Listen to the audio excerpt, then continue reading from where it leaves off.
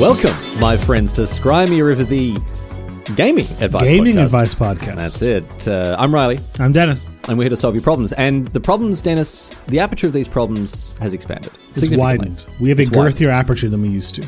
We can fit girthy problems in this podcast Problems now. of all shapes and sizes. No, not all shapes and sizes. No sports. No sports. We haven't had any sports to admit. Well, there's always the person, Dennis, who's like, they said not to do the thing. I'll do the thing. What a jape. What a jape and a jest, to be sure. But no, look, unless it's very funny, we won't be doing sports questions. But we are, as of course we got across last week, we are now open to questions, queries, and quandaries from the gaming sphere. Games of all types. The broader board games, gaming card sphere. games. The greater gaming area. If your game has a button to press or a dice to roll or something to Jenga, we are a interested. card to play. Yeah. If there is a Jenga, we haven't had a Jenga advice question. I saw a comparison earlier with that that people always talk about how Monopoly is meant to illustrate how like fallacious capitalism is. Yeah. And they're like, it's a bad example. Jenga is a much more accurate representation of capitalism. All right. Okay. I want to hear this. Why? Everybody takes turns trying to get away with as much as they possibly can, destabilizing the entire system until the last person knocks it over and takes 100% of the blame. Yeah, it is. It's pretty good. Late stage capitalism, dude. Late stage Jenga. capitalism, early stage Jenga. Yeah. Early stage Jenga. Well, if you've got Jenga advice questions, we've had a fair bit of politics as well since we've made the shift. Is this what it's going to be? When we were an advice podcast, we talked about games. Now we're a gaming podcast. Now we're getting into politics. Politics, yeah. 100 episodes from here. We're a politics podcast and we'll start talking about, fly fishing or hot air ballooning. Anyway, it's good to have you along. Thanks for tuning in. And of course, thank you to everyone who has been submitting questions. bit.ly/join Discord if you'd like to join the discussion. Of course, there's a submissions channel. You can send in your questions, queries, and quandaries about gaming of all types, as long as it's not sport related. Or Twitter, I guess, but the Discord is generally the best. That's where Dennis and I do. It's easier to find them there for sure. Do the most trawling of those questions. But as nothing's changed, Dennis, when it comes to paying that blasted piper. We're still working through those name submissions. I think next week let's deal with them properly next week, Dennis. Because there are some crackers, but I feel like the best is yet to come. I agree. And that is also the name of the song that plays the intro to Metal Gear Solid 1. The best is yet to come? The one that goes, the Irish one's like, oh, yeah. That's called The Best Is Yet to Come. Took us 3 minutes. We're already on Metal Gear Solid chat. Yeah, babe, you've given me carte blanche now. It's your place to go to buy Magic cards, Flesh and Blood cards, Pokemon cards, and related accessories for these things. What's cooking at CFB, Dennis? What's cooking right is we are coming up on the marketplace. We are. It's approaching very quickly. So I'm going to have a very busy September. What's happening to CFB's inventory?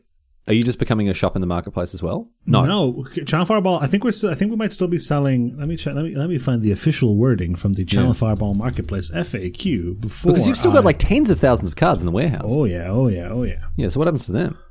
I think the plan is like a Scrooge McDuck type last hurrah. Right. Dive into them and then just set the whole thing ablaze. That seems bad, economically speaking, but it wouldn't be the first poor economic decision that Channel Fireball have made over the years. All right, Dennis is just frantically searching through something here. In the meantime, I'll remind you, of course, Channel Fireball is your place to go, of course, for the very best in strategy articles and guides as well. With CFB Pro, some of the best in the biz can give you their exclusive insight into what's going on. Channel Fireball will continue to sell cards on the marketplace. We'll be rebranding the name, and they'll always be at market price or above. I don't think we're actually going to be selling Magic singles, but I'm not certain. I guess the concern there is that you'll do the Jeffrey Bezos and undercut everybody and undercut everyone. That is not the plan. Which would just be. I mean, I've worked for Channel Fireball for a long time, and obviously they pay me money every month, so of course I'm going to say nice things about them. But I have found working for Channel Fireball to be still a company, still a business, still here to make money, but it's a company that I have found to do so as ethically as possible almost all of the time. And in this early Jenga world we live in. In this early stage Jenga world, Channel Fireball are taking them from as close to the top as possible. I mean, all capitalism is exploitation. Rise up, comrades, seize the means of production, solidarity forever, all the rest of it. But as far as, capitalist hellholes go, CFB, not my mother too bad. In the politics side of things. My mother is, I mentioned this before, both my parents, my mother especially, rusted on socialist. Yeah. Member of the Communist Party, grew and has the rare experience of growing up in a socialist republic nation. Yes. And loved it. Yep. I don't believe my parents were part of the, they certainly actually weren't. They were not in the inner party system, inner elite. No. Not at all. My parents were not well off at all.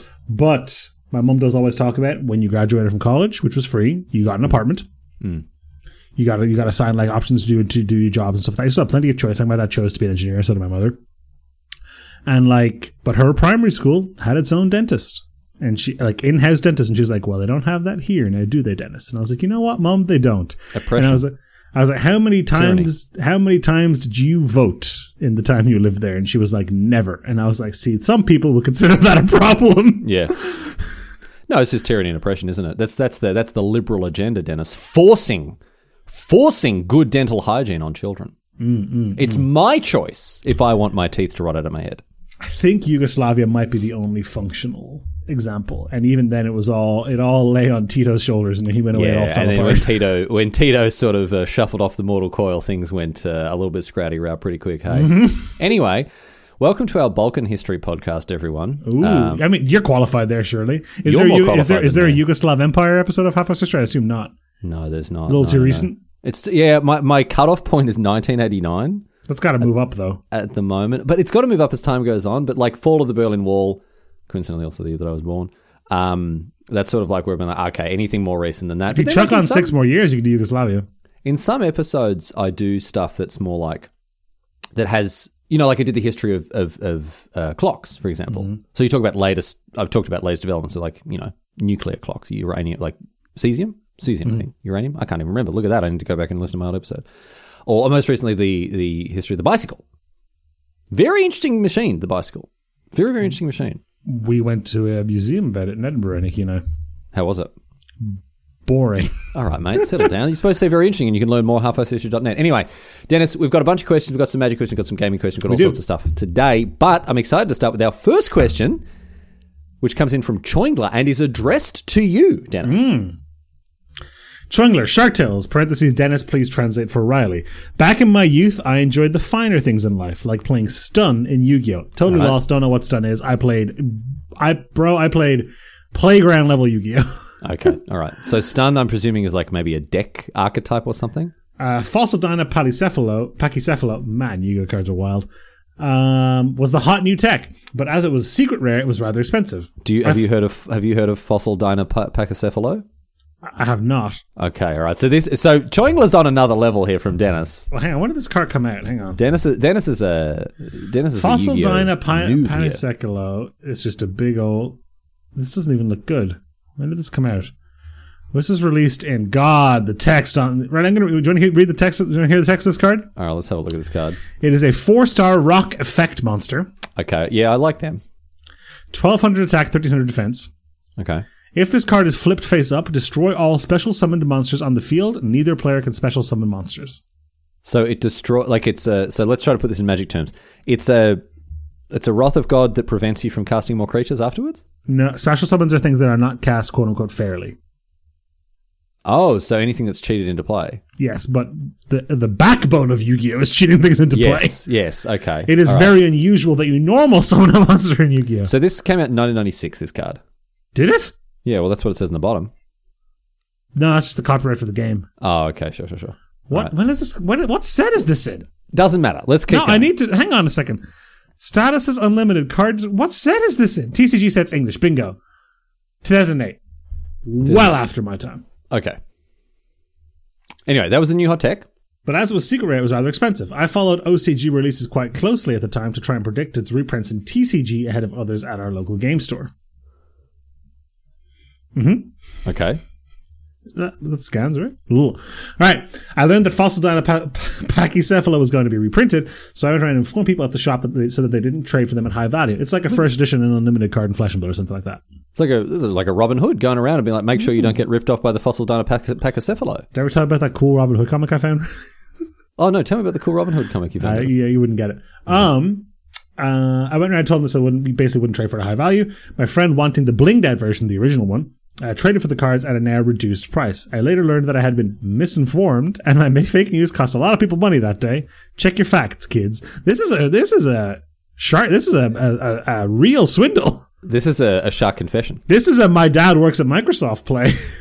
My friend wanted the blinged out version, traded the new cards at a now reduced price because everyone was like, okay, it's going to be reprinted. This card's $50. It's about to be reprinted. All right, fine, I'll give it to you for $35. And then the friend swoops in, gets them on the cheap, and all of a sudden it turns out that Choingler spread fake news. Dennis, I don't believe this for a second.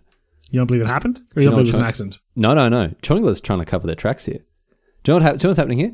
This is so Choingler, right, in 10 years is running for president of the moon, right? Okay. Background checks, very thorough, all the way back. All of a sudden, it emerges that Choingler was involved in shady business dealings. Fraudulent insider trading. Fraudulent insider trading with fossil Dinopacocephalo. Choingler is then going to be like, no. You listen to episode 95 of Smart, where I come clean as someone who was accidentally, my uncle worked at Nintendo, everyone. I didn't mean to do it. This is planting a seed, Dennis, for a tree under the shade of which Choingler will sit in 20 years. On the moon, right? And you can't grow trees on the moon. Everyone knows that. So Choingler, I'm not falling for this for a second. You knew what you do. You knew what you were doing. How much did they pay you? How far does this go? How deep does the moon well go? How deep down does the moon well go? All the way to those fossils. All the way to that's where they come from. The fossil Dinopacocephalos dug out of the moon rock. Riley, have we talked about stupid Yu-Gi-Oh card names before? I think we have. We have. We've done that to death. We've done purpley thorny interdimensional. Yeah. Yes, we've done them. But this is a very bad look. It's cool. I think it's a baller move. No, it's not. Going around and telling everyone, oh, this is going to happen. Like, this is going to be reprinted. And then your friend happens to buy these newly devalued cards and make a killing. Some Wolf of Wall Street shit. When Choingler says, check your facts, kids, to whom, like, is he saying he needs to check his facts? Or is he saying, careful? Choingler. Is Choingler needing to check his facts? Or is he saying, hey, your chum in my shark-infested waters, you check your facts, otherwise I'm coming for your fossil Dinopacocephalo. At a reduced price. I'm going to be very careful of Choingler now. I'm very wary of Choingler now. And the next time I get a piece of advice from Choingler, listen to me, Choingler. You still have my vote for President of the Moon because obviously you've got great taste in podcast, but let me tell you, you're on thin, well, not ice because there's no ice on the moon. Thin moon dust? That doesn't really work. There's a wizard on the moon, I hear. Okay, let's talk about this. What is the wizard on the moon? It's a line from Destiny. No, the moon's haunted. Oh yeah, the moon's haunted. You're right. Moon's haunted is the Destiny haunted bit. Yeah. You're right. Anyway, we'll get to Destiny a little bit. I've been enjoying playing Destiny. Anyway, be wary of Choingler's bearing news about fossil Dinopacocephalos, as the saying goes.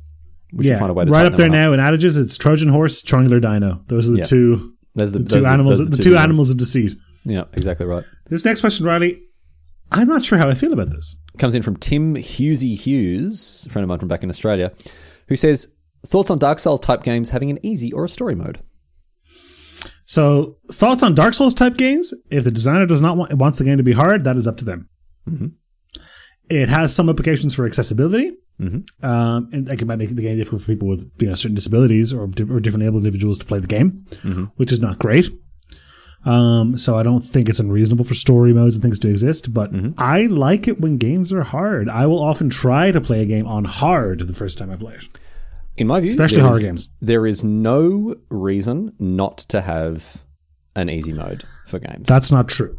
Why? More options is not always better. I think in this case it is very clear cut. You don't have to put an easy mode or a story mode in your game, but I utterly reject anyone's claim that it makes a game better not to have them. It is fine. People, as you say, the developers have a right to make games hard, to make games whatever, right? They can do that. It's fine. I don't agree with people who say it's a better game because of it. That's just not true. It doesn't make it better. So, it's fine to make niche games, but having a niche game doesn't make it a better game. More options is not always better. Okay. There are people who would select an easy difficulty if it were presented to them, who could have had a more enjoyable experience with more struggle at the normal difficulty. Let them decide. Don't make that choice for them, Dennis. That's not an informed decision. They haven't played the game yet. But that's not. But like, let them come to that realization. It's not, we don't need to handhold people into playing games that are hard. If people want to play hard games and they come to a difficulty menu, they can decide which difficulty they want to play. It's not up to us to say, no, you'll have more fun doing this. Let them find that out for themselves. There are studies about this, dude. They're mostly studies focused around getting people to spend more money. But there's a study, I think it's in Blink. It's either in Blink or in Outliers. It's some Gladwell book where he talks about selling jam. There's jam in Blink, but it could be, and about how they've done studies where they set up, end of aisle displays in convenience in shopping. Sure. What's the word I'm looking for? Supermarkets? Yeah. It was, yeah. Yeah. And then, they'll have you can come taste these jams and buy some jams and stuff, right? And they tested it with having 10 varieties of jam on sale. Okay. And they tested it with having 3 or 4 varieties of jam on sale. And people buy on average more jars of jam with fewer options than they would with more options. Okay, that scans and makes sense. This is a false equivalence. You're saying it's not a perfect equivalence. You're saying more options isn't always better. And I agree with that statement broadly. It's not always better, but it's sometimes better. Mm-hmm. And it's better in this case.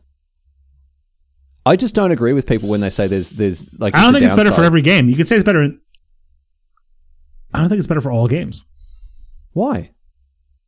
Why would you not want your game to be played by as many people as possible? For example, does Hades have an easy mode? Hades has I think it's called God mode, which is basically just story mode. It's very difficult to die. You have to try very hard to God mode is there specifically for people who don't want to have to slog through the how difficult it gets. And you know what I did with God mode, Dennis? I never activated it because I like playing. I don't like hard games, but I like playing Hades when it's hard. I don't think that there is not a reason. Look, this is subjective, and it's not an all-encompassing truth. I've never come across a reason for a video game to not have an easy mode or a story mode that has convinced me. Because if you like playing hard games, just play it on hard. Here's other people, some more nuanced questions that come in when I've talked about people like this. What about having achievements or content or other stuff locked behind harder difficulties? Perfectly fine.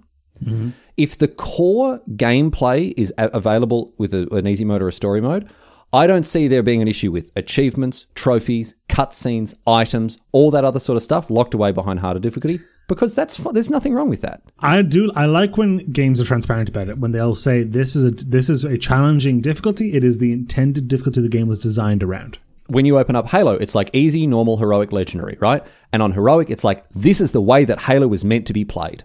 Mm-hmm. But if you just want to go and just blast through people and feel like a god in a suit of armor, dude, you can play on easy. What did we do, Dennis? When we played Halo, we played on Legendary. And then after a while, we played on Heroic. And then we went to Halo 2, and they didn't have infinite respawns. Like, okay, well, maybe we'll move down to Heroic. And we had a great time doing it, right? But for some people, if they weren't the option to play on easy, they just never would have experienced Halo. You want to know an interesting... I think I told you about this, about difficulty settings in, wait for it, Metal Gear Solid games. Here we go. Go on. There's a bonus difficulty setting.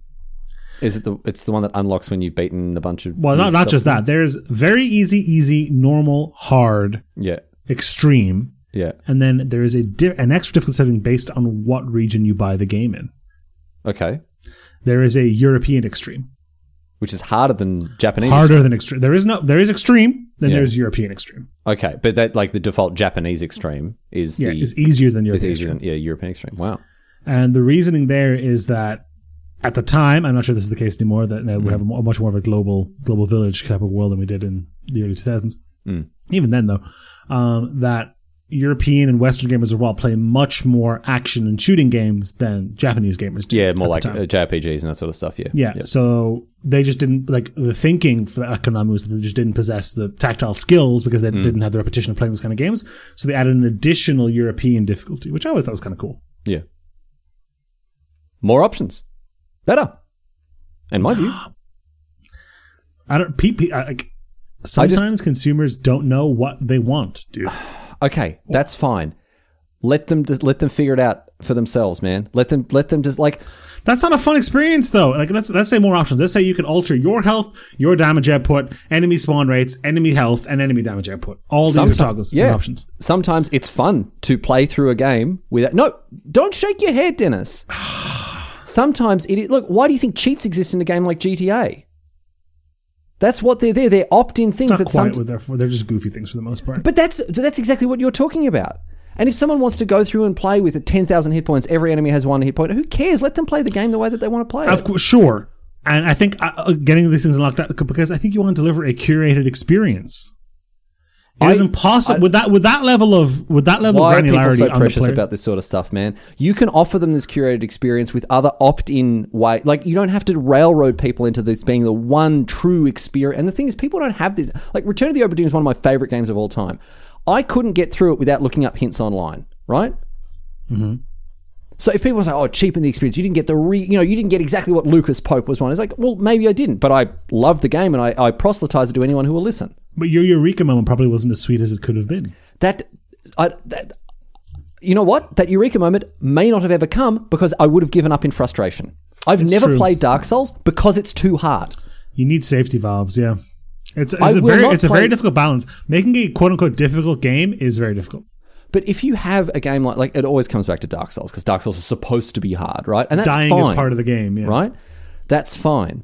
If you have a very clearly signposted on-ramp to this game that is like, this is how the developers envisage this game. This is how it is supposed to be played, right? But you can also play it like this if you want. Dark Souls is a classic. It's one of those games that is always included in conversations. It's up there with games that people talk about as being like must-plays. I'm confident I'll never play it. The reason I don't like, for example, I quite liked Returnal. Returnal is a very hard game. Mm. The reason I don't like Dark Souls is not because it's hard, it's because it is obtuse. Sure, yeah. And truthfully, I played Bloodborne, which is apparently even less obtuse, and I found that to be too obtuse. So I'm like, I'm not in this. Apparently, Demon Souls is okay though. I might try that. I utterly reject out of hand people who immediately claim that because a game is harder, it is better. Because it's not. It might be better for you, right? It might be better for you, someone who enjoys hard games. People are not always right about what they want. Genuinely. But, fine, man. If we let the global committee of Magic players decide how Magic the Gathering worked, there's a strong chance we'd wake up tomorrow with no lands in Magic. But this isn't. Oh man, you're missing. That makes the game worse. But you're missing the point, dude. Because with Magic, you can play with no lands. But you will have a worse time even if you don't think you did. But that's not the point. The point is that the option is there. But you won't know. You'll play Magic, be like, oh, I don't want to play with lands. I play it with my own made-up rules. Oh, this game sucks. You're not going to... People will not go, oh, you know what, I'll go back and try it the intended way. You don't think so? No. But I think at that point, you've still got more people playing your game, right? And I don't know if that's... I think that is a much less longevity to it.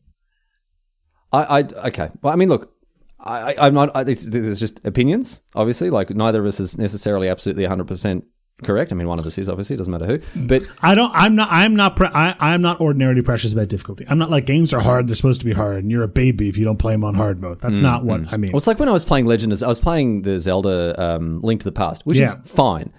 But it's obtuse, man. And there are some dungeons that are just obnoxiously hard. And there are people in my chat being like, yeah, this is real gaming. This is what games used to be like when it was good. It's like, shut up, man. Well, early games are bizarre because early games, it was really stupid. When home consoles first existed, the philosophy behind game design was still based around arcade games, which exist to get coins out of you. Yeah, to get coins out of people. Like the system of lives is so irrelevant these days. But it's not so much that. It's just more the holier than thou attitude that people come as like, well, this is what real gaming is meant to be like, and all that sort of stuff. Look, I will admit, right, there is some stuff in modern game design, not even modern game design. You know, one of the most disappointing things about Skyrim was the waypoint system. You know, like I missed that in Morrowind. It's like search the room for the book, right? There's a quest. What is it with Jabash's rare books or something? You've got to go and find some rare books, and it's like I heard that this guy has a copy, and it turns out that it's stashed in such and such a place, and you've got to use clues to find out. Whereas in Skyrim, it's like go and find this item, and there's like a little white arrow above the dresser that it's in. That's bad game design. That's too. But the thing is, too hand-holding. If they give you that should be available as an option for you to opt out of, right? I'm not saying the games should be easy. But I think people can be tempted to opt in if the option's presented to them. That would make them have a worse experience. It's their business, man. That's their business. Riley's libertarian video game utopia it is. Sure. I don't agree. I don't think more choice is always better. Well, I think that in this case, you lose very little and gain a lot by not walling your game off to people. I mean, we haven't even talked about accessibility, right? Like accessibility is a whole other kettle of fish. Where neither of it. I mean, I think it is the most minor disability possible to have in being colorblind, right? I mean, it's made games unplayable for you at times. There are games that I'll tell you about this actually. This is a bit of a tangent here, but I started playing Mini Motorways. Did I tell you about this? You told me about this, yeah. So Mini Motorways is a sequel to Mini Metro. Both of them fantastic games, right? Made by a New Zealand company called Dinosaur Polo Club. One of the things I really struggled with Mini Metro, and they're not the only ones who are guilty of this, is that it's highly reliant on colours, and also the colourblind mode is garbage. Mm-hmm. I don't know, like there are lots of colourblind people, but it's not a very high profile or very important disability. It mainly affects men, right? And I think white men as well, more than, I'm not 100% sure of that. I know there are some. You would think it would be at the top of the disability. There are some ethnic groups that aren't as heavily affected by it. I'm not 100% sure of that, but I know that it almost, like, not exclusively, but overwhelmingly affects men.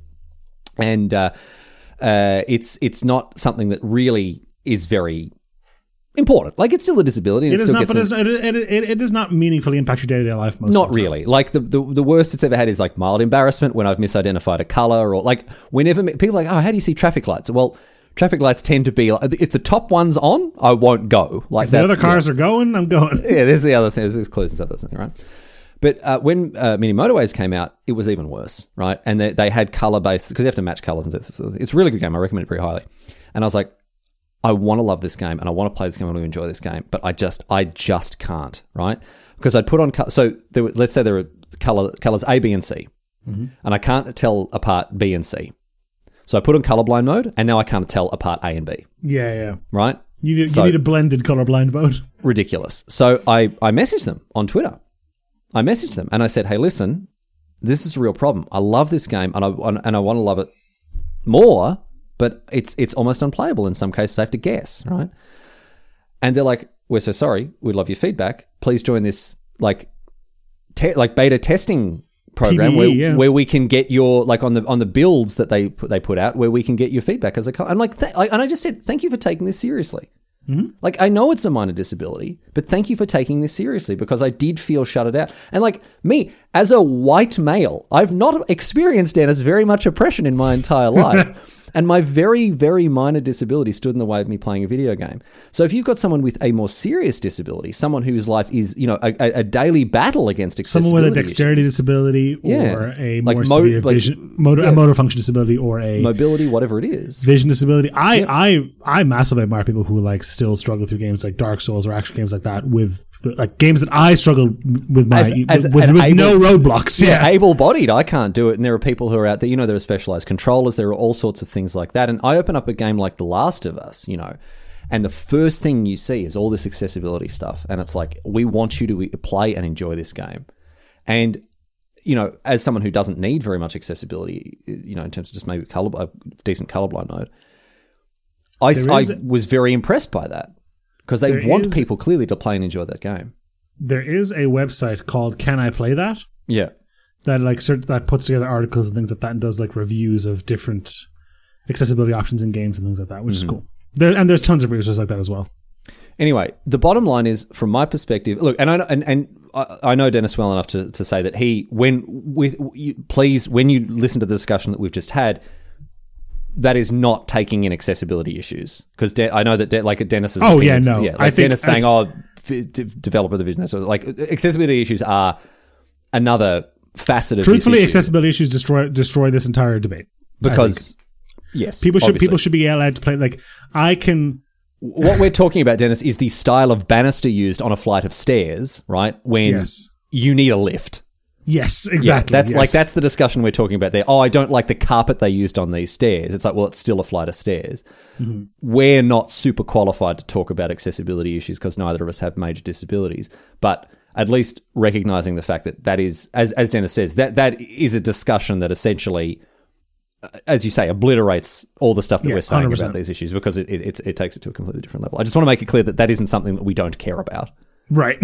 And as someone who has been mildly affected by these issues, I can tell you that obviously it does matter, but obviously there are people who are how much of a thing. Anyway, put an easy mode in, put a story mode in, put very clear signaling and signposting that the game is meant to be played in a certain way. As far as I'm concerned, that's fine. Dennis has a different opinion. It's fine. We're allowed to disagree, Dennis. Yeah. Dennis, it's okay for you to be wrong about this, mate. You know what? I'll take it. All right, yeah. I'll take it. Yeah. I'll take it. Let's move on. I've got a question here from DC Rayner, longtime fan of the stream. G'day, DC. He says, G'day, Smar. Love to see the change of direction and wish you the best of luck to it. Oh, it sounds like... Now, unfortunately, that sounds like the beginning of a breakup. DC has a question. How do you feel is the best way to go about getting into a new hobby? Whether it's be finally taking the plunge into Warhammer 40k or decide to open a wood shop in your garage, do you think months of careful research and practice purchasing methods or whack some nonsense together and start doing the thing immediately? What's the best way to go about it? It's a good question. I think, as with all things, a little from column A and a little from column B. There are hobbies that will be ruined for you if you try to dive into them totally blind. And there are hobbies that will be ruined for you if you try to prepare for them too much ahead of time. Yeah. Yeah. You like using something like the board game we talked about last week, Scythe, for example, or even like something like League of Legends, you need a little on-ramping. Yeah. You definitely need a little hand-holding. Mm-hmm. But you don't need to be watching too, like, there's an expression in Croatian I think I talked about before, Riley. You can only eat one loaf of bread a day? That is an expression in Croatian, which is demonstrably untrue, but the adage persists. I could eat 2 loaves of bread. Easy. You don't know my life. You don't know how much bread I like to eat. You're not my dad. It's my dad that said this to me, actually. But no, the expression is, no one ever learned a lesson by watching somebody else get whipped. Which is to say, there are mistakes you have to make for yourself. Absolutely. Yeah. And this isn't everything. This is relationship. Oh, yeah. This is not just in getting into the classic mistake that you have to make is not getting back with your ex, right? Yes. Yeah. Because, like, everyone does it. You break up with your ex, you get back with them. You guys, I broke up with this person for a reason. Yeah, no, this is not working, and you leave. But, like, then, your brother does the same thing. You try to tell him. He's like, no, he has to go through it. Have you ever done that? That exact line that happened? That everything you just said happened to you and Oliver? Yeah, exactly. Basically, exactly that happened. So, yeah. I remember I got back with an ex right after we broke up. This is a personal Dennis time here. I always feel weird sharing stories about personal life that involve other people, but I have to have ownership over at least half of the story, right? Yeah. I mean, you're not me. You're not gonna give their name and address. No, not gonna dox them. I had an ex and we broke up. They broke up with me actually. Mm-hmm. And then a couple of days later, she came over and was like, "Hey, I think I made a mistake." Yeah. Classic. How old are you? Oh, like 18? No, 20. Oh, a bit older. Okay. Yeah, maybe 21, 22, something like that. Get to the range of old enough to know better, but all right. Yeah. And I was like, okay, because I didn't want to break up. She did. And I was like, okay, well, that's fine. We can work on it. And take a mulligan. Yep. Take a mulligan, yeah. And then a little smart after dark here, we were going to get intimate. Yeah. And I was like, I don't think this feels right. I think we should wait. You pulled out. In a figurative sense. In a very literal sense, no, yes. in a very figurative sense. And also in a very literal sense. Oh, in a literal sense as well. Okay, all right. And I was like, I think we should wait. This doesn't feel right. Yeah. Like, we're both very emotional. Let's just take some time. And the next day she was like, yeah, I think I actually made a mistake last night, not 5 days ago. And I was like, all right, well, I'm glad Okay. Yeah. And those are some of the things you just got to go through yourself. So when you're starting a new hobby, I think I would definitely err on the side of getting stuck in. Me too. Like, if it's a spectrum between months of research and practice purchasing methods or just whacking nonsense together, getting stuck in, I think it's close. It's not 100% down that end, but it's still closer 70. to, it's close to, you want, and obviously, as you said before, it depends on the thing. League, maybe it's a little closer to the preparation, Well, League is definitely a separation. And I think an interesting way to think about this is when in the hobby you will have the most fun. I had the most fun I've had playing League of Legends maybe about 3 or 4 months ago. When I started feeling really comfortable with the game and enjoying playing with my friends, and I felt like we were hitting a good groove and playing Clash and things like that. Yep. I had the most fun I've ever had playing Magic, probably the 3rd time I played Magic. I think the most fun I ever had playing Magic was when I discovered the existence of LGSs. Yeah. And Gatherer. And how long ago was that? That was about a month after I started playing. Yeah, and how many games of Magic ago was that? Oh, tens of thousands. Millions. Yeah. So like the closer the peak of the game is to the beginning, the less you have to worry about preparation. Exactly, yeah. Yeah, I still remember when my friend PJ showed me Worm Coil in. No, he didn't show me. He described it to me. He's like, right, so there's this 6 mana 6/6, right? Splits into 2, and when 3, when it dies, it makes 2 worms, and one has lifelink, and one has death touch. And I'm like, that's not real. You're talking nonsense. That's not a real card. I remember thinking Young Wolf was so good it had to have been a misprint. Yeah, because it dies and then it comes back. Comes back bigger. Comes back bigger. How can you ever kill it? Yeah, ridiculous. And that for me was, I remember going and ordering, because I had a Psychosis Crawler deck, so I bought every single card that I could find that had draw a card on it. Mm-hmm. So I was playing Brainstorm, not for the card selection, just because Psychosis Crawler. It was a bolt. It did 3 damage in Psychosis Crawler. And that was the most fun I've had playing Magic. So there, DC, that's where you want to just chuck it in. So let's talk about Do you know much about Warhammer? I've played, here's the thing, I have an interesting experience with Warhammer. Okay. I've played 2 kinds of Warhammer in my life, neither of which were 40k, which is the most popular kind. Right. I played OG Fantasy Warhammer. Okay. I had some orcs and some goblins, and we played my friends and I played Lord of the Rings Warhammer. Oh, yeah. I hate playing Warhammer. All right. It is a boring, badly designed game. I actually think it's changed a lot since then, because this was probably 15 years ago. Some strident criticism there. Games Workshop has changed a ton just in how the company runs and things like that in that time. So aren't they super predatory? They used to. I don't think they are anymore. Maybe they've cleaned up their act a little bit. All right. No, they've changed a lot in the last 5 years. Okay, we should really have Kenobi on to talk about this. He's our resident Warhammer expert. We should have Vince back on. Yeah, well, we should. All right, we'll ask. We'll get it back on. It's fine. Yeah. But like, I loved collecting. I loved building. I loved painting them. I loved having them. They're almost like you collect model planes. Yeah. You don't then battle them in a field, you know? No, but some people enjoy that about Magic as well. Just like having the... It depends on... So, do you know what's really funny? A big difference between you and I in the way that we consume video games. I like owning physical copies. And you used to. You download them. Because I like having the shelf. I used to like that. Yeah. But now the convenience is too big. Yeah. The fact that I booted up my PS5 and it had just all of my PS4 stuff on it. Yeah. Amazing. Yeah, that's pretty good. But I just like having the shelf, you know? I get it. Go on. So DC, it depends on what you're trying to get out of Warhammer. If you want to just dip your toe and try to figure it out, buy something you think looks cool. And if in a year's time you've decided to play a different army and you still have your 50 quid of models of the first one, who cares? Yeah, they're on your shelf, man. They look cool. It's fine. Yeah. If you want to play in tournaments, find an army whose mechanics you think are interesting and dip your toe in that.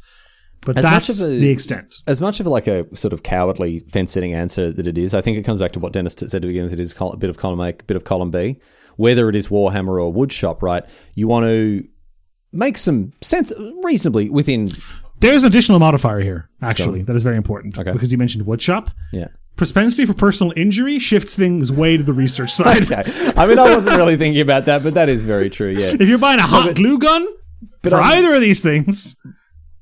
But I'm thinking more in the sense of just like, you said dipping your toe in, you know what I mean? Mm-hmm. You don't have to, because the other thing about if you get into a new hobby and you go and like, you spend months researching it and then spend hundreds and then it's just like, oh, this kind of sucks, right? Like that's bad. I have a friend of mine who... Do a little bit by little bit, you know? Do the research, find what the not minimal, but like find what the reasonable opening purchases you can make are, you know? Get into it that way. If it works, keep going. If it doesn't, you can pull out and, you know, what is it? Nothing risked, nothing gained? Nothing lost, nothing gained? Nothing ventured, nothing gained. Nothing ventured, nothing You thought risked. The exact opposite of the phrase is true. You use the past tense there, Dennis, but... Man. Still feel like that. Go on. My friend, I'm going to pull a ride on that here. My friend, Alan Lynch, who I still talk to. Hey, Alan. How are you, mate? Only has one speed when it comes to getting into things. Is it very fast? 9th gear or whatever, yeah. So like, well, I mean that's obvious. It's not going to be slowly, or he never does anything. Yeah. Hey, Alan, we're trying. I'm thinking about getting into eating breakfast. Nah. Hey, Alan, like this is real story. Hey, Alan, we've been playing League of Legends. You should try it out. Yes.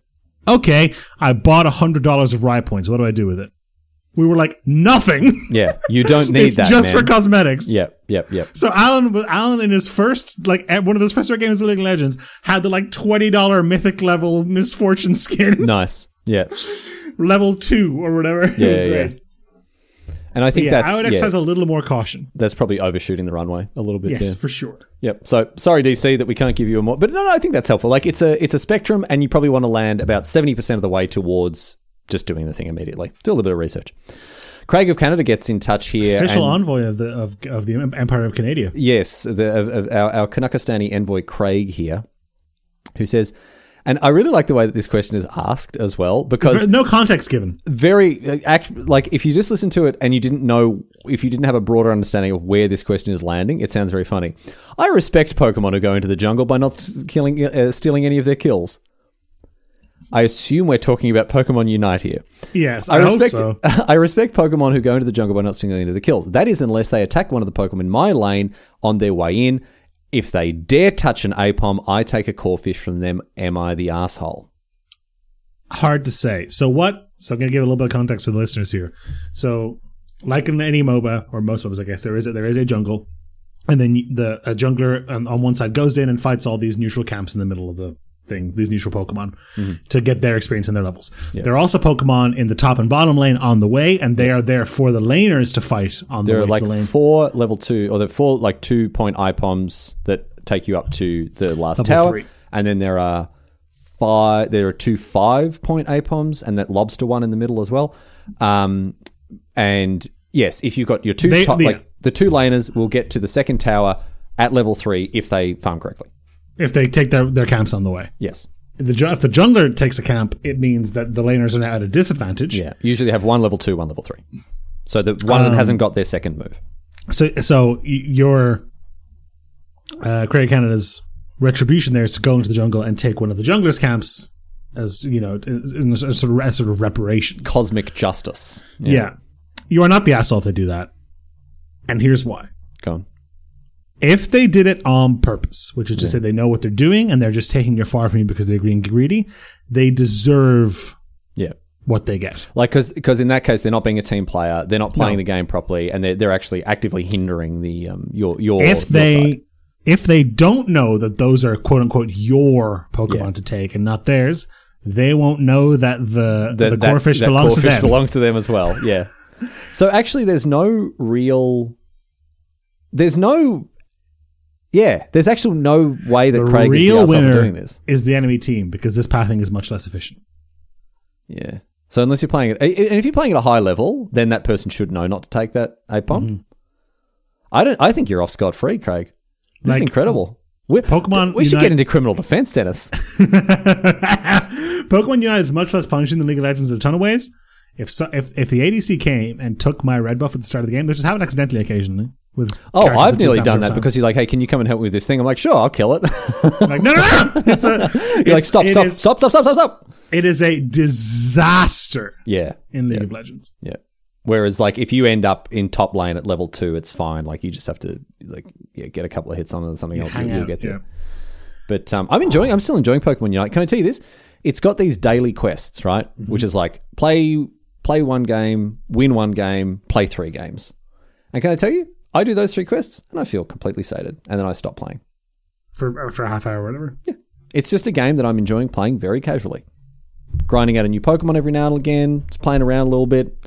It gives me a short amount of fun, and then I'm like, I'm sick of this. I don't want to play another one. It's good. I'm really enjoying the way that I'm playing it, because I don't often play like games like this. You know, kind of like your friend David Lynch, Alan, right? David Lynch. Who's David Lynch? The director? Yeah, that's right. Yeah, you know your friend David Lynch, right? How he when he gets into a game, because he's got all that Hollywood money. Mm-hmm. He gets into it so hard, blows it off. Yeah, exactly. I'm enjoying taking Pokemon Unite at a more measured pace. But Craig, I think, is just in the clear with this one. I think you're good. That's amazing. I wasn't expecting. I think the only way they could be annoyed at you is they you got them catch-22. The only way they could be annoyed at you is if they admit that they know enough to know what they did was wrong, and then they shouldn't have taken your Aipom. Mm-hmm. An Aipom for an Aipom. Makes the Got to catch 22 them all. Makes the whole world underleveled. We've got one final question here, Dennis. Actually, do we have time for this? I don't know that we do. We don't have time for this question. All right, what we're going to do here, can I tell you? This is what's known in the business as a spicy meatball. Mm-hmm. It's a big cue. It's a big question. I actually want to devote the time that this question deserves. So tune in next week. Nice. For this big question. Next time on, the music plays, and then we show a bunch of clips that don't happen next week on the podcast. Exactly, because we haven't recorded it yet. But no, I do want to talk about this question. I do too. It's actually a more serious question as well. But I don't want to just you don't want to cram it in the last time. Yeah, exactly. So instead, let's cram something else in the last 10 minutes. What have you been playing, Dennis? What have I been playing? I'll buy you some time. I've been playing Hitman 2. It was on sale. When Hitman 3 came out, I'm like, I want to play that game. Not on Steam, so immediately on Epic Games. No, okay. So then I was like, maybe I can play some of the other ones. I cannot fathom how we were talking about choices before and how not all more options are good, Dennis. Here is a clear-cut example of why you're absolutely right about this, right? You can buy Hitman 1 for, I think, about £40, £45, right? You mean the one they released in like 2017 or whatever? 2016, I think it was, or whatever. Yeah, Hitman 1, the reboot, right? Yeah. You can buy Hitman 2 for around the same price. Okay? Mm-hmm. Hitman 2 was on sale, £11. Snapped it off, right? Great game. Played at my mate Ross's house. Love it, right? Picked it up. Beautiful. Opened it up. It's got the tutorial missions, and then you go to start, and it's like, hey, you're about to start reading the Two Towers without having read Fellowship of the Ring. You should play these first. And I'm like, well, I'm not going to pay £45 for like when it's on sale. I'll get it. Calm down. Anyway, it's like go visit here. Like click here to go and get it. Right? I click on the thing. Now it's £14. Not on sale. Because you bought Hitman 2. Because I bought Hitman 2, I can buy the Hitman 2 Legacy Gold Edition. That's so smart. Which then gives me the Hitman 1 episodes. Mm-hmm. You say it's smart. Can I tell you this? If I'd been like, I think I'm going to play Hitman 1. I think I want to get into Hitman. I'm going to buy the first one. Buy £45. Great. I'll buy the second one. Another £45. Oh, I could have bought Hitman. It doesn't tell you. It's just on. So Hitman. So this is what where platform we're at did you buy this on? Steam. If you had Hitman 1, you would not have gotten the pop-up. No, but I would have found it out later on, right? What is awful about this is that Hitman 1 is now DLC for Hitman 2 at a third of the price. It's terrible. Nah, it's great. It's terrible, Dennis. Speaking as a marketing professional, this is premium. It's terrible because if Hitman 1 were £15, I would buy it.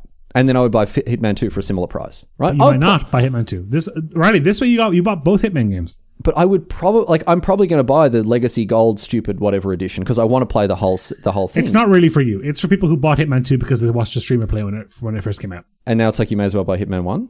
Yep. That's fine, but like it is so complicated. And do you know the other thing as well? You can buy all the levels individually. Oh yeah. So if you don't want, you can buy the Marrakesh level, you can buy the New Zealand level, whatever. You can just buy one at a time. It's the most ridiculous, you should stream that. That's a good game to stream. Roller coaster, right, of software acquisition that I've ever seen. And now Hitman 3 is like locked into a 1-year exclusivity deal with Epic Games. I assume it'll come out on Steam. I don't know how I'm going to buy it when I do on what arcane loops you'll have to what am I going to have to do? Like, do I send a money order? Do I fax a money order to IOI and they send me a floppy disk? I don't know, right? I was not impressed. The game, it slaps, dude. It's so good. Yeah, I played Hitman 1. A friend of mine from years ago, Andrew Woodgate, back in Australia, he loved Hitman. He played like the old Blood Money Absolution, all that sort of stuff, right? And I always thought it was fun. I played a little bit. I was like, I don't have the patience for this. What I really like about the new ones is they have really lent into the silliness. The old ones had a little bit of the silliness, right? The clan mission and stuff, yeah. Yeah, it's kind of, they were a bit goofball. This one, you can play it seriously, but it's also got all these, you get it dressed up in like a weird ostrich suit and feed someone poisoned meatballs, and it's just like I like how I really enjoy how silly it is. While everything is played straight, you've got this gravelly voiced, serious as anything assassin and good work, Agent 47, all that sort of stuff, right? But the things that you do is very silly. It's great. Right, there's something I realize I have to talk about. Okay, excellent. That's enough of Hitman chat. Let's go. I have to reveal a secret about this episode. Let's do it. Oh, all right. We are recording this episode immediately after recording the previous episode because I am on vacation next week. Dennis, as you listen to this, right, if you listen to this when it comes, as this episode is released, Dennis is relaxing in sunny Croatia. That's true. But last night, Riley, have you heard of a video game called Abandoned? No. Get your flat cap, get your rifle. We're going down the rabbit hole. Okay? All right. Here we go. Don't Google anything. Okay, I'm not Googling anything. I was about to, but no. I saw you. Yeah. Abandoned is an upcoming horror game Okay, never mind. Bye. Thanks for listening, everyone. Scribing River return. All right. I said it was a rabbit hole. Now, a studio called Blue Box Studios, who have never made any games before. It is getting blog posts on PlayStation's... This is Metal Gear Solid 6, man. I'm not falling for this. Hang on. PlayStation blog, all this stuff. Yep. Jeff Keighley follows them. Hideo Kojima follows them. Yeah, that's Metal It's Gear getting Solid a 6. special app on the store. Or at Silent Hill. Yeah, that is just for releasing trailers and stuff, which they would never do for just some rink-a-dink random indie studio. No. Riley, I'm going to read to you some content from a mega thread called "Here Are All the Possible Hints That Blue Box Studios is Related to Hideo Kojima and Silent Hill." Yeah, of course. Yeah. So first of all, they said their game is called Abandoned, and then they said it didn't. They're like, the game is not called Abandoned. It actually begins with an S and ends with an L, and people are like, so it's a Silent Hill game. It is the cancelled. Metal Gear Solid. It is the cancelled, abandoned Silent Hill game. Yeah. Hideo Kojima has done this in the past. Twice. Why Once did they say it begins with an S and ends in an L? I don't know. That's too obvious. Why it's would not they Silent do that? Hill. It's not Silent Hill. It's too obvious. So Hideo Kojima's done this twice before. Once in Metal Gear Solid 5 and once with PT. PT was also made by 1778 Studios or whatever. Again, fake. Yeah. 7780. Our game begins with a P and ends in a T. Paranormal Activity. Yeah. Abandon revealed a short little teaser trailer on the PlayStation YouTube channel saying their game's coming out later this year. The composer of all the Silent Hill games said, I'm working on a project I think people can be really excited about later this year. Kojima tweeted some books he's been reading lately that were randomly, totally unrelated, that he tweeted apropos of nothing. We're like, here's some books I've been reading that featured the words Silent and Hill. Konami is saying they're releasing Silent Hill merchandise in the store soon, even though they haven't released a game in forever. Who was it that had the bust up with Konami? Or was it with Kojima? With Kojima. It was, sorry. It was Konami. Who was it the bust up with Kojima? It was Konami. Jeff Keighley follows, and Jeff Keighley is a close personal friend of Kojima's. Yep. The Twitter handle for Blue Box Game Studios is BB Games. BBs are a feature in Death Stranding. Blue Box was founded right after PT happened, all this stuff. But Riley, the person who runs Blue Box Studios is a man named Hassan Karaman. Okay. This is the same nonsense with Metal Gear Solid 5, right? There was a fake developer and everything? Yes. Yeah. I would like you... Come on, it goes so deep. It's great podcasting. Go on. Hassan Karaman is the same initials as Hideo Kojima. If you put Karaman into Google Translate under Turkish and translate it into Japanese, it says Kojima. Okay. Here's where it goes deep. Okay. Sorry. Are we haven't gone deep yet. Go to Blue Box's Twitter account. Okay. Twitter, Blue Box Games. Blue Box Games Twitter. Yep. BB Game Studios. Can you please read their pinned tweet to me? Pinned tweet. We wanted to set things straight. We have no relation with Konami. Silent Hill is owned by Konami. We don't have any relation with Hideo Kojima. It was never our intention to tease the name of Silent Hill. We sincerely apologize for this.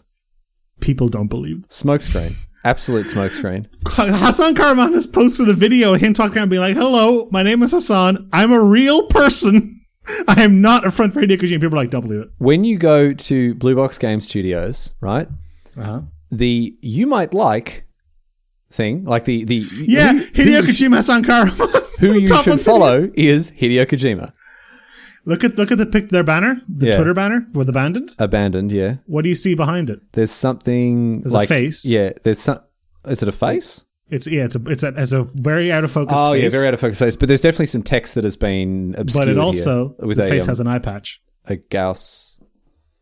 All right, now you're reaching, dude. There's a Gaussian blur over the top of some text there. Anyway, their app launched, and the first update was supposed to be last night. Yep. That's what, and I'm assuming there'll be more news. So before this next is week. why you're having to say this now. Yeah. Okay. Sure. Yeah. Unforeseen technical difficulties. No update. No teaser. Yeah. Nothing. 18 hours ago. No, 2 hours ago. The delay is taking longer than expected. We're fully working on this. We thank you for your patience and we apologize. Another note: this studio is supposed to be in the Netherlands. Yeah. All of their tweets up leading up to this, go out at 10 a.m. Tokyo time, which is like 3 in the morning in the Netherlands. Yep. How deep does it go? No one's falling for this. Well, Yeah. I'm worried that it is not. It is just an indie studio who messed up, and it is going to ruin their lives. Why is it going to ruin them? Everyone, this is just free publicity, man. They're probably going to sell way more copies of the band than they ever would have. So, there will be people who, like, let's say it isn't, and trailers come out, gameplay video comes out, developer walkthroughs come out for a game called Abandoned that doesn't do any of these. People will be like, yeah, but I bet when I buy it and download it on launch day, it'll be Silent Hill, though. There'll be people who will be booting. No, and it's not even that. There'll be people who boot up the game, play through the first level, and it's like, yeah, but I'm going to go, like, I'll finish, like, if I get this bit, it'll be Silent. You know, you start as like some first person shooter or something. It's like, okay, yeah, but when I beat this boss, I'm going to open a door and I'm going to be on the Silent Hill, you know? Yep. Their teaser image for the game was a blurry door in exactly the same position and color and stuff as the door from the start of PT. It's either genius marketing or horrific ineptitude. I was going to say, right, with the pinned tweet, they've covered it. They've covered their ass. They're like, look, we told you, man. We told you we got nothing to do with it, right? But if they're leaning into it with stuff like this, they don't mean to be, but maybe they don't. Are you allowed to go and lie on the internet like that, though? But yeah, it is. I'm excited to see what happens here. Real-time experience. Like, what does that mean? There is. Yeah, no, sorry. Now I've got a different picture of the thing. There definitely is an eye patch. Yeah, a person text with an eye patch. Yeah, there's definitely an eye patch on that thing. Yeah, and there's hidden text as well. And there's some videos of Hassan being like, "Please believe me, I'm not a front for Hideo Kojima." Paid actors, mate. You know what? It wouldn't be the first time. Paid actors. No, because he got someone else to do it, didn't he? To dress up as I was about to say Joachim Karud, but it's not Joe. It's not Joachim Karud. It is. Is it Joachim Karud? Wait, the person's name was Joachim. Joachim is an anagram of Kojima. Joachim. Oh, what?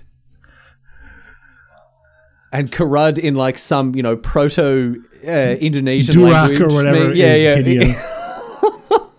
Because I remember when you first talked about Joachim Karud, I remember, where have I heard Joachim before? And it's because the Swedish developer who was supposed to be developing the fake Moby Dick game was called Joachim Mogren. Yes. Hideo Kojima. Great. Excellent. Well, by the time the next episode comes out, I'm sure there'll be a little bit more clarity on this, Dennis. Yeah. Or none. Who knows? So next week, tune in for the big question. And also for Silent Hill chat, I guess. So thank you again to channelfireball.com. Please head over there to buy all of your cards using code SMAR. Thank you to Kojima Karud for providing the music shine at the top of the show. Absolutely. And stay fresh, cheese bags. I didn't say it last week. You didn't say it last week, so let's get it. Let's give them two. Stay fresh, cheese bags. Stay fresh, cheese bags.